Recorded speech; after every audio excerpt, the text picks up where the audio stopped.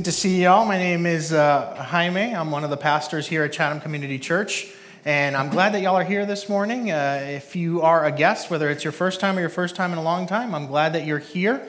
I invite you to come say hi to me at the end of the service. I'll be in the back under that exit sign. I'd love to hear your name, a little bit about your story, how you ended up joining us here today at Chatham Community Church. And I'd love to make sure you get one of our gifts, so come by the back and say hi before you leave. I have the privilege this morning of having someone up here with me for the start of the sermon. His name is John Parks. He's a member of our church. He leads our DART team, which is the team that gets mobilized when people experience emergencies or have emergency needs, and it's a rapid response team to make sure things get taken care of, people get helped in moments where they could use a hand. And he's also an avid bird lover and leads a nonprofit connected for that. So I'm going to invite John to come up and join me. He's going to talk to us a little bit about soaring, about birds, and about how that connects to life with God. So why don't we give John a round of applause?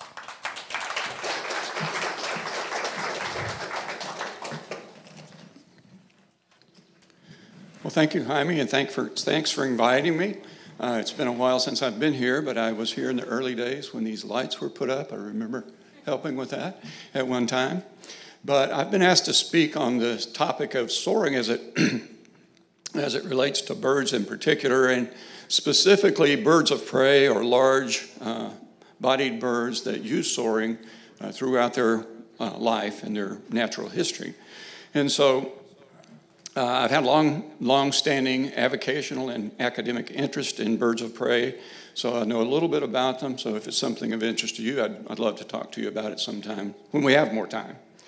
But first of all, what is soaring as it relates to soaring in birds? Well, soaring is a style or a technique for flying, and it's used predominantly by birds of prey when they need to travel long distances and for other reasons in their daily lives. There are other forms of flying in birds of prey. There's sailing, there's pursuit, there's diving or stooping as it's called. And these are all styles of flight that require extrinsic energy and effort output by the individual bird that's actually doing the flying. So there are flying techniques that birds of prey use, but they're not the same as soaring. Soaring's very different. How is it different?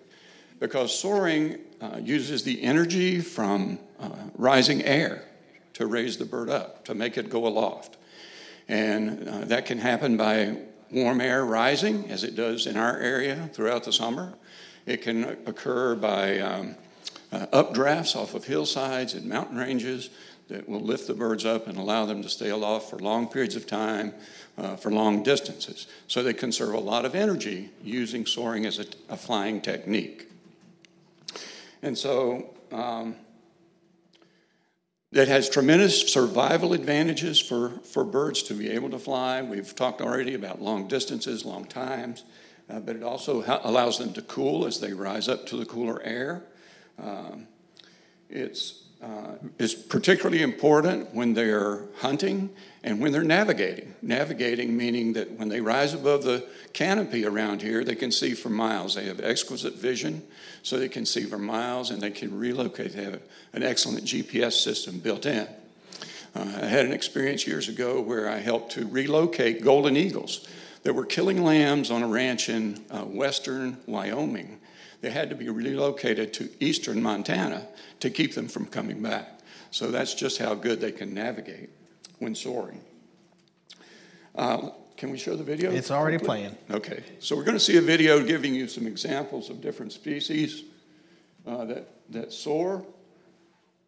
Some you'll recognize and that will be labeled, I think, as local birds. But you see that they're not having to use their wings too much except to sort of steady themselves. I don't recognize some of these myself, but you can see how they're able to fly and stay aloft without... Oops. It's coming back. Oh. At least I hope. Let's see. There we go. Yeah, here we go. So this is a bald eagle. Certainly spend a lot of time aloft and soaring. Just because a bird's high up doesn't necessarily mean it's soaring, but when they hold their wings steady, barely have to move them except to sort of teeter back and forth a little bit, that's usually because they're buoyed up by warm air or updrafts. Here's a red-tailed hawk, our local favorite, I guess. Actually, the red-shouldered hawk is probably more common. Broad-winged, broad tail. So the surface area of those large wings extended fully captures the rising air, and that's what helps keep them aloft, sometimes for hours. There's a red-shouldered hawk. That's our most common hawk locally. Here's a group of Griffin's vultures. Those are old world vultures, European, Eurasian birds, more hawk-like than our local vultures, but also use soaring. John, as the video continues, why don't you share a little bit with our people? So how much of it is the air, and what role do the birds play themselves in actually soaring? Okay. Well, a lot of it, when you see them not moving their wings much, most of it is from the air. But when they're teetering back and forth, of course, that expends energy.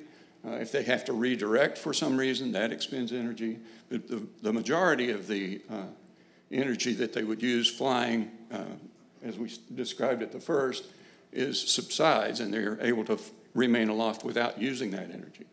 So they do still have to put some effort into it, and probably continuously, but they don't expend nearly as much as if they had to flap and glide the whole time. Yeah. So I think we've gone through all of the... Yeah, I think so. Okay.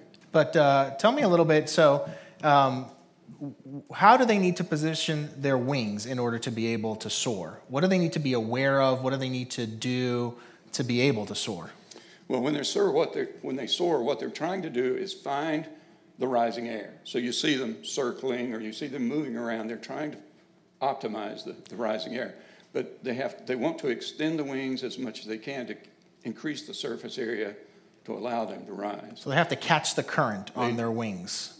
Well, I'm not sure what that means, but when you see their wings extended, sometimes you'll see they'll twist at the wrist. Okay. And that's where they're trying to kind of make subtle changes in what they're doing.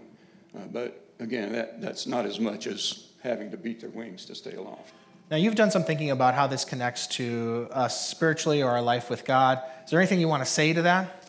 Well, I would just say as a layman, that I'm going to leave the theology to Jaime, but it does occur to me that it must be important because in Israel, they have one of the most magnificent and spectacular migrations of birds in the whole world, the flyway that birds migrate between that little narrow land strip and Eurasia and Africa. Spectacular migrations of many different species. And you would think that the people in Israel would be aware of that, and I'm sure they probably are. But God also invoked that in two important occasions. One was the Exodus of the people from Egypt, and also later on by Isaiah during the captivity in Assyria. And what he said was, rise up or mount up on wings like eagles and trust in God. Put your faith in God and not in your own self-reliance. And when that reference, mount up, means to ascend or rise. And so that's probably talking about what was occurring in Israel at the time, were these spectacular migrations where birds would be aloft by soaring. Thanks, John. Let's give John a round of applause.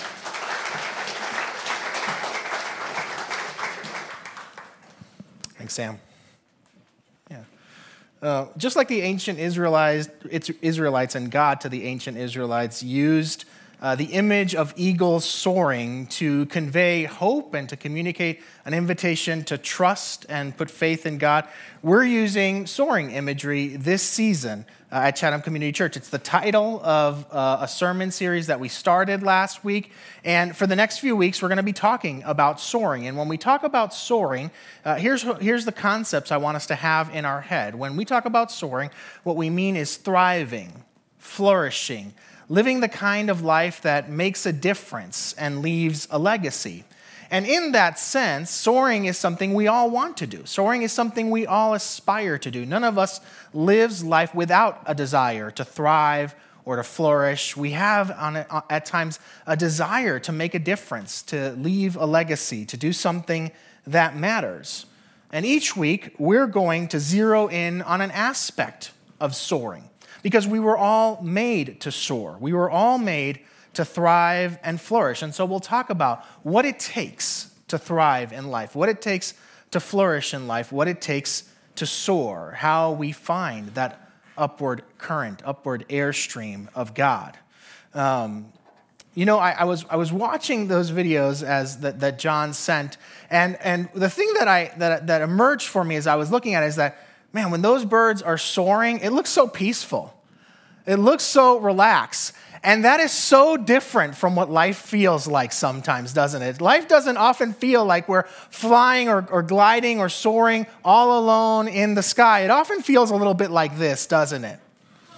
Except maybe add a unicycle to that. I don't know. That's what life often feels like. Like life is complex. There's lots of things to manage, lots of things to hold simultaneously. Sometimes there is too much to manage. Sometimes it feels like we're managing things that maybe are a little bit more than what we can handle. Sometimes the number of things to manage is too much. Or sometimes we get thrown a curveball, and we get asked to do something even more that feels just a little bit outside of our means. And it feels like we're juggling, and we're concerned that if we take our eyes off the prize, if we lose our focus, or maybe even if we get tired, or maybe even we're aware we can't do this, and we're concerned that maybe we might drop something.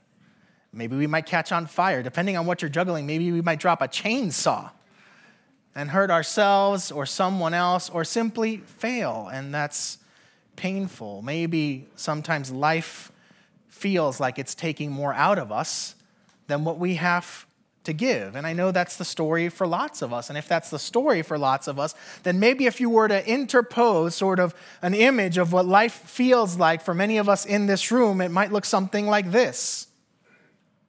Lots of us juggling lots of things. And the thing about juggling is it takes concentration. It takes focus. And if life feels like that, then maybe it's hard to think about soaring in these kinds of situations. Maybe it's hard to picture how we soar in life. But what if it's still possible? What if it's still possible even when it feels like we're juggling a lot? Or we're being invited to juggle something that might be a little outside of our comfort zone, a little outside of what we feel we have the capacity for? What if we're presented with one of those challenges, or there's times where life feels like it's asking more of us than what we have to give? Now, I know there are some times, right, where what we need are boundaries, and feeling overwhelmed is a way that God is indicating to us, you have taken on too much. But I also know that that's not always the case. That sometimes it's what life demands of us. It's the right thing to do. These are the responsibilities we've been called to steward. And so today, what we want to talk about is we want to answer the question, how do we soar when the demands on us seem to exceed the resources available to us? How do we soar when life seems like it's asking more of us than what we have to give? And to answer that, we're going to look at a man who on paper seems to have all the resources available to him to do well at what he's been invited to do. And yet, and you'll hear it in this passage, you'll hear how he speaks, and you'll see what he does. It's what he communicates, or what it feels like. It feels like he's in a situation where he's being asked to juggle more or juggle in more complex ways than what he has the ability for. It seems like he's lacking what he needs to meet the challenge ahead of him. And how does he soar in that situation? And how do we soar when life feels like it's asking for more of us than what we have to give? Well, he soars by connecting to God. He soars by looking for God, by trying to catch God's upward air current. When we've got lots to juggle, when life feels complex, when it feels like we're being thrown a curveball or asked not only to juggle, but to juggle while riding a unicycle and maybe add another chainsaw to the mix, we can seek God. We don't have to just get by. We can seek God, and he will meet us in those moments, not just to get by, but he will meet us to soar. I said this last week. I'm going to say it again today. I might say it again a few other times, but I want us to remember this. If it's true that we were made to soar, and I believe it is, that each of us was made to thrive and to flourish in life. If it's true that we were made to soar, then in order for us not just to take flight in life, but to maintain flight in life, it's essential that we connect with the God who created us to thrive and to flourish. In any situation that we find us in, the answer to soaring is always found in connecting with God, with the one who made us to thrive and flourish. So if you have a Bible, we're going to be in the book of 1 Kings. It's in the Old Testament. We're going to be in chapter 3. We're going to read starting in verse 14, or verse 4, sorry. And if you don't have a Bible, don't worry about it because we're going to project it onto the screen. 1 Kings is in the Old Testament. It is before the Psalms. That is the longest book of the Bible. So if you start to page through and you see Psalms, you have gone too far. Head back. But we'll start in chapter 3, verse 4, and I'll read it for us in just a second. I hear some people paging through, so I want to give you a chance to get there. And if you don't happen to have a Bible at all, come talk to me at the end of the service. I'd be glad to get you one. Here we go. The king went to Gibeon to offer sacrifices, for that was the most important high place. And Solomon offered 1,000 burnt offerings on that altar. At Gibeon, the Lord appeared to Solomon during the night in a dream, and God said, "Ask for whatever you want me to give you." And Solomon answered, "You have shown great kindness to your servant, my father David, because he was faithful to you and righteous and upright in heart. You have continued his great kindness to him and have given him a son to sit on his throne to this very day. Now, Lord, my God, you have made your servant king in place of my father David. But I am only a little child and do not know how to carry out my duties. Your servant is here among the people you have chosen, a great people, too numerous to count or number. So give your servant a discerning heart to govern your people and distinguish between right and wrong, for who is able to govern this great people of yours?" The Lord was pleased that Solomon had asked for this, so God said to him, "Since you have asked for this and not long life or wealth for yourself, nor have asked for the death of your enemies, but for discernment and administering justice, I will do what you have asked. I'll give you a wise and discerning heart, so that there will never be anyone like you, nor will there ever be. Moreover, I will give you what you have not asked for, both wealth and honor, so that in your lifetime you will have no equal among kings. And if you walk in obedience to me and keep my decrees and commands as David your father did, I will give you a long life." Now, let me give some context that might be obvious, but just in case, Solomon is king of ancient Israel. At this time, we've talked about the times when the kingdom is divided into two. At this time, the kingdom is still united, so he's king over all of God's people. He was one of David's sons. And he's somewhat well known outside even of Christianity and Judaism. His name is known throughout history. And this event takes place early in Solomon's reign. He's leading a kingdom that has gone through strife. During David's reign, there has been contention over who would be on the throne and who would even be on the throne after David passed away or after David died. Solomon has grown up in the royal household. Solomon has grown up around authority. He's seen his father rule, and power has been consolidated around him. He's not coming into this, despite what we read, he's not coming into this unprepared. He's not coming into this uneducated. He's not coming into this undeveloped. But when you read this passage, the picture it paints is that this guy feels like he's in desperate need of God's help just to do the job. Just to do the job of being king. But I don't think it's quite that. I don't think it's quite that. Because Solomon likely has the skills and he likely has the training to know how to do the job of being king. He knows how to be king. What he needs God to soar as king. He's not content with just being a king. He wants to soar as a king. And for that, he needs God. Because he's not just being called to be king of a people. He's called to be king of the people that God had called to be a blessing to the world so the world would come to know him. And that's the kind of job you can't do without God. You can't soar in that way without God. You and I can probably accomplish a lot of things, quote, without God, unquote. Right? And lots of people do all around the world. Good is done by people without knowing God. They do good work. They raise families. We raise families. We have friendships. We stay healthy. We contribute to society. Lots of good seems to be done. But here's the thing. No one No one soars to the heights they were made to be at without God.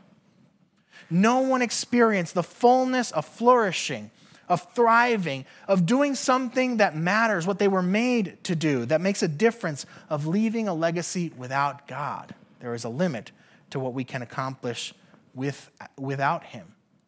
None of us can be the people he has created us to be. A people who love, a people who sacrifice, a people who give, a people who are willing even to love those who call them enemies. Those are the kinds of things that we can't do, among others, without God. Those are the ways we can't soar without God. And Solomon is keenly aware that the job he's been asked to do, the task that it is, the invitation to soar, is one for which he needs God. So keenly aware of this, what does he do? Well, the first thing he does is he goes to a high place and he offers burnt offerings. He offers sacrifice. Essentially, he goes to a place where people worship and he worships. He goes to a place of worship and he worships. It's kind of like what you and I are doing here, but if you take the dial of worship and crank it up to 11, yes, it goes up to 11. You can take it up to 11. That's what it seems like he's doing. He goes to the most important high place, not just any high place. And he offers not just one offering. It says he offers 1,000 offerings. Is he trying to impress God? No, I don't think so. I don't think so. I think he's appealing to God in the loudest way he knew to, in the loudest way he had access to. He's getting God's attention. He's saying, this is how much I need you right now. This is how much I need you right now. This is how much I need you for what's in front of me. Enough for me to come to the highest, the most important high place. Enough for me to offer 1,000 burnt offerings. I need you this much for what's in front of me. I have a friend who's been very intentional with his physical fitness over the last decade or so. He exercises regularly. He's often involved in community sports leagues. He tends to eat healthily. He looks good. He's in good shape. And recently, he posted what his current exercise routine is. He said he swims 25 laps at the pool. He cycles 40 kilometers. He will run either a 5K or a 10K. He's taking this to the extreme. But those of you who are familiar with the particular area of athletics I'm about to talk about probably sussed out what he's doing. He's training for a triathlon. In fact, he completed it yesterday. And what he's doing is he's making sure that his body is ready to meet the need of that race. And to meet the need of that moment, he needs to go beyond what he normally does. He needs to do something on top of his regular exercise routine. You and I prepare to meet lots of needs, lots of demands in our lives. We go through job training, even when we have the skills to at the very least get the job. We'll go through job training because there are specific needs that the job will require of us. Some of us take parenting courses or read parenting books or make sure we sit with people who have been parents, even though we have some instincts that might help us be good parents already within us because we know that demand will require something of us. We take SAT prep classes even though we've been in school and hopefully been paying attention for a number of years precisely for that test.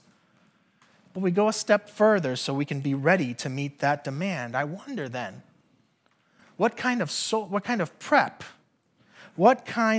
do we do to meet the demands placed on our soul, on our character, when there are times in our life that ask more of us, that demand for us to go to the next level? How do we prep for when the situation calls for us to soar higher? This is some of what Solomon is doing in this instance. And a word that the Bible uses for this kind of season, these kinds of moments, these kinds of practices is consecration. And it doesn't have a prescribed way of being done in every situation, but it is clearly a special set of things to do or things to say that people pick at particular moments in their lives that communicate something to God. And translating it into our context, what consecration says to God is either at this moment in my life, I want to soar higher, or at this moment in my life, I know I need to soar higher. Consecration or seasons where we consecrate ourselves can come where we just have a hunger for God. We know we want to go further. And so we do something to say to God, God, I want to soar higher this season. I want to soar higher. And sometimes it's that we're aware that the situation in front of us, kind of like Solomon with leading the people of God, he's aware that the situation requires more than what he has. Even though he's trained, even though he has skills, even though he has the pedigree, he needs to soar higher. And so he implores of God. It's a way in which we seek that stronger current that will take us higher so that we can meet whatever is in front of us. I want you to take a moment and consider those two sentences. I want to soar higher, or I need to soar higher. Is there an area in your life where you'd like to or feel you need to say one of those to God right now? A situation that you have to face. It doesn't have to be one of these big milestones or challenges, though it could be. It could be. Sometimes we can say these things and we can take steps to consecrate ourselves, to engage things that feel mundane but require something of us. Those moments where we need to press through to resolve a difficult relationship. Those moments where a specific project at work seems to be pulling at strings on us and we're starting to feel afraid. We can ask God, we can say, God, I want to soar higher, or I need to soar higher. Maybe it's those first few weeks of high school where we're trying to figure out how to navigate this new environment, how to build relationships, how to deal with the new workload. What are we doing? What are we doing to prepare our soul, our character, to meet the demands that are placed for us? And here's the thing. It's the grace of God, that God attends to us even when we don't consecrate. Even when we don't even have this concept or know to do it. When we call out to God, whether we've taken special steps or particular steps or not, God hears us. God attends us. He hears us even when we don't consecrate, which is great because consecration is clearly, as it's defined in Scripture, something that happens at particular moments. What I suspect consecration does is not so much get God's attention. I suspect consecration is more about preparing us to hear God well when he speaks, to receive well what he has to give, because God does respond. He responds to us when we call, whether we've consecrated ourselves or not, and it happens to Solomon. God comes to him in a dream, and in that dream, God asks Solomon to ask for whatever he wants to receive from God. That's a big question. That's a big invitation. I believe Solomon has entered what I like to call the genie conundrum. Right? You can't ask for more wishes, but there is incredible power available and accessible to you to ask for what you desire, to grant something that you desire. If you found yourself in that situation, facing the genie conundrum, or having God say to you, ask for what you want. Ask me for something, and I will give it to you. What would you ask for? It's a big thing to lay before us. It's a big thing to lay before Solomon.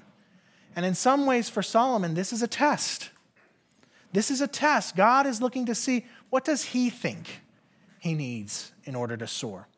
What does Solomon perceive as his primary need in order to soar in this situation? And what Solomon does is Solomon asks for a discerning heart. He asks for the ability to sort out right from wrong. And these are great things to have as a ruler. But let's take a step back and let's look at it from the big picture perspective, from the abstract perspective. Let's generalize it to us, because what Solomon is doing in asking for those specific things is he's asking for what he needs to steward the responsibility and the opportunity that are before him. He's seeing the situation. He has a sense of what it's going to take, and he's asking for that. He's asking for what he needs to steward the responsibility and the opportunity before him. Sometimes we're as precise as Solomon, right? We know what we need to soar in a particular situation. We know we need extra grace to meet that situation. We know we're going to need sort of supernatural renewal of strength because sleep is going to be hard to come by this season. And so we ask for that. Or we ask for peace through particularly tumultuous times. We know precisely what we need, and we can ask God for that, and he'll deliver. We'll see that in a moment. He does for Solomon, he will do for us. But here's the thing. This is the grace of God. Even when we're not sure precisely what we need, even when we can't define it, we can ask God for this. We can say, God, I don't know what it is, but whatever it is I need to steward the responsibility and opportunity before me, I need it from you. Would you give it? And God will deliver. God will answer that prayer because God has made us to soar, and he wants us to soar, and he wants us to have what we need to soar. We can still ask for what we need to rise to the occasion, to meet the moment, to steward what's in front of us, to soar. Now, I want to linger for a moment on the specific thing that Solomon asks for and that he gets. He gets wisdom and discernment. Actually, he doesn't get wisdom and discernment. What he gets is a wise and discerning heart. Here's why that I feel is different. Wisdom and discernment could be situational. But a wise and discerning heart, that's ongoing. That's something that stays with you. And I want to linger on it for three reasons. The first reason is that wisdom and discernment are like utility skills. They work in every situation. They're good to have in most, and if not all, situations. The second reason I want to linger on it is because we seem to be sorely lacking in wisdom in our day and age. I have someone I know who often says, our world is full of opinions and empty on wisdom. We need more wisdom and discernment. And the third reason is because this is one of those prayers for wisdom, is one of those prayers that God seems to always answer.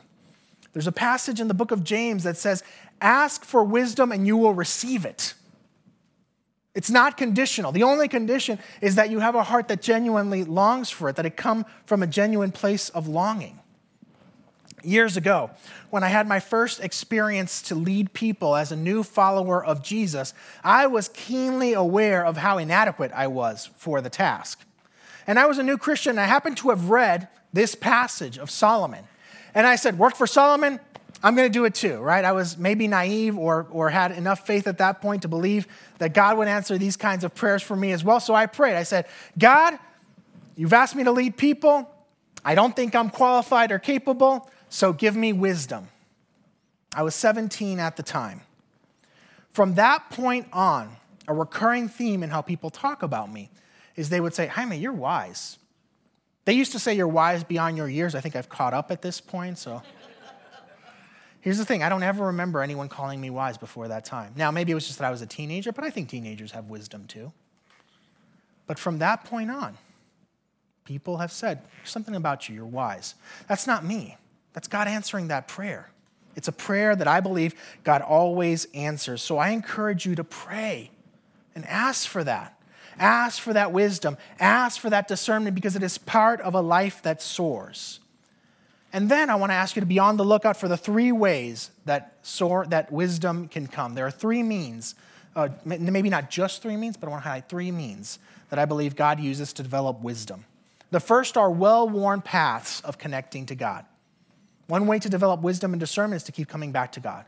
We talked about well-worn paths last week. It's those habits that we develop that keep us engaging with God on an ongoing basis, whether it's prayer, scripture, combination of that, being out in nature, reflecting, worship, whatever it is. There are different paths to walk. Make sure you have well-worn paths. God builds in wisdom through those moments of connecting with him. The second is community.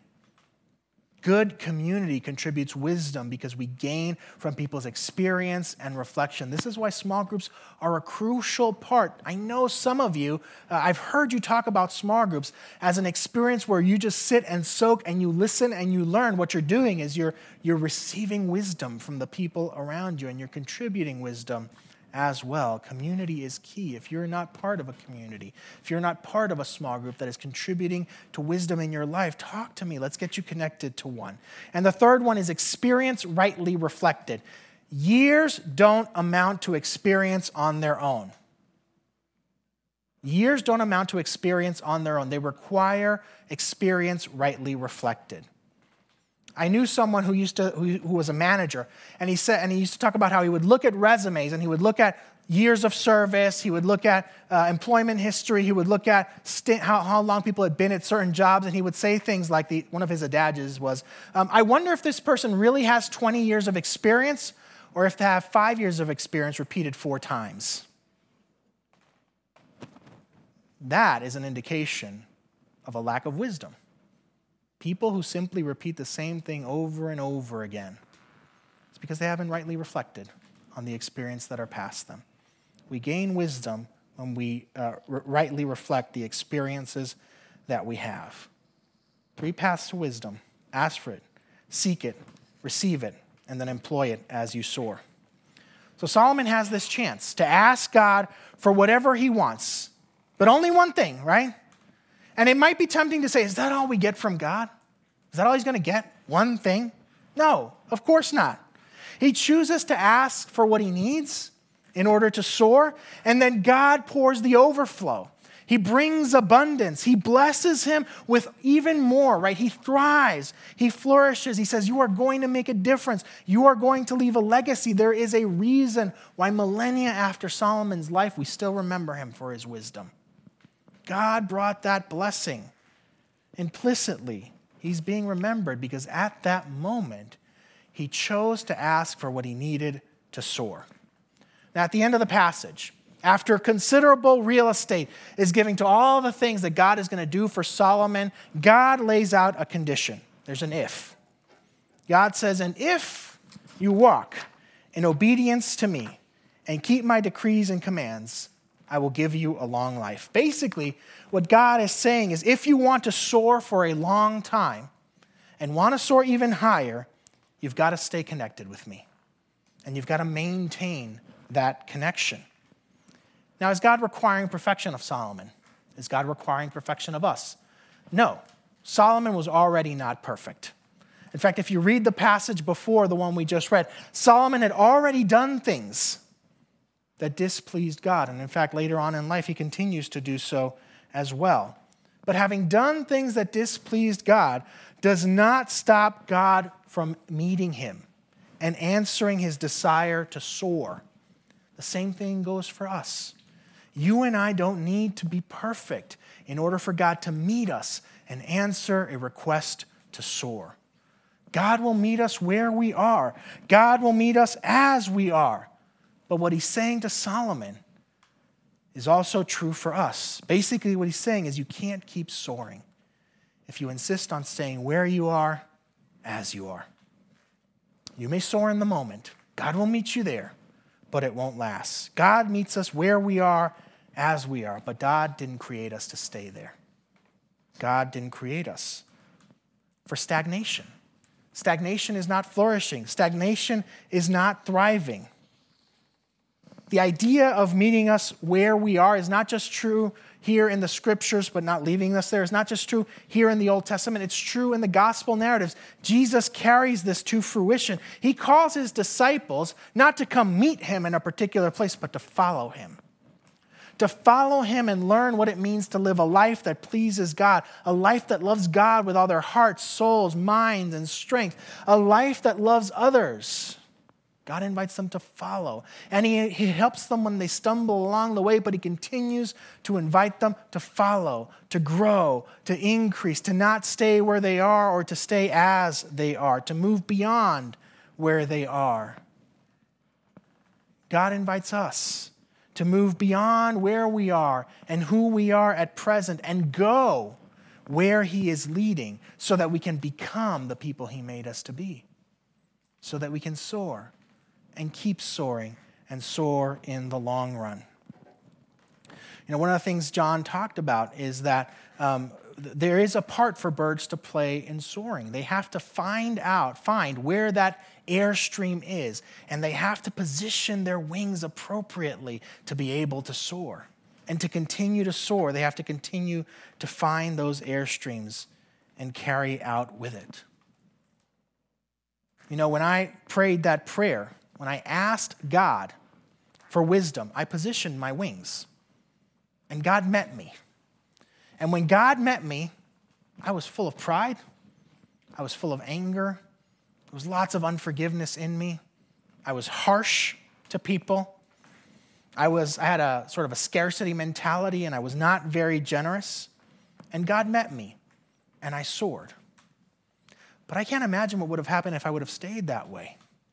What do you think would have happened if throughout the years I didn't hear God's invitation to give up some of my anger, to deal with some of my unforgiveness, to open my heart and my hands to be generous to others, to care for how I talk to people in order to not be harsh, in order to be kind. Each one of those invitations was an invitation into the next airstream, to position myself so I could soar higher and higher and longer and longer. What would have happened if I would have said no? Would I have crashed and burned? Maybe not. Maybe not. There were moments I said no, and I took dips. I banged myself up a little bit along the way. But I certainly wouldn't be able to be here talking about soaring. Now, I don't get a lot of things right in life, but this is one I've tried to.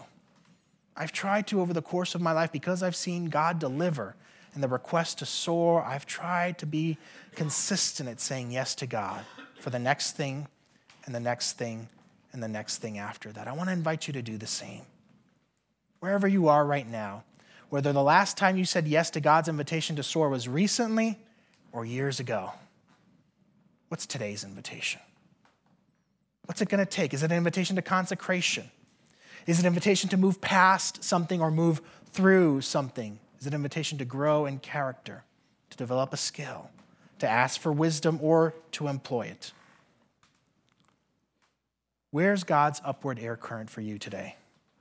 Where is God saying, this is where I need you. This is where I want you to soar. Look for it. Look for it.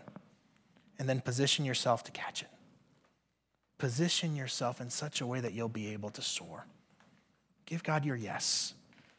Give God your yes so that you can meet the demands of life and steward well the opportunity and the responsibilities that are before you to love Him and love others. Let me pray for us. Gracious God, today, would you meet us? Would you show us where the air current is? Would you show us if it's time to do something special, a special season of prayer, of study, of pleading with you, of calling out to you, of positioning ourselves well to hear your invitation? Would you show us? Lord, if it's time to move past where we are or to make a change in how we are, would you show us what the call is? Lord, if there's wisdom that we've been resisting, would we receive it? Would we act on it? Above all, Lord, you've called us to this life that we've been living with the responsibilities that we have and the demands that are placed on us. Maybe some not. Show us if we need to drop some of them. So show us if we need to say no. But for the ones that are ours, would you show us what we need to soar? And would we connect with you so that we might? In Jesus' name, amen.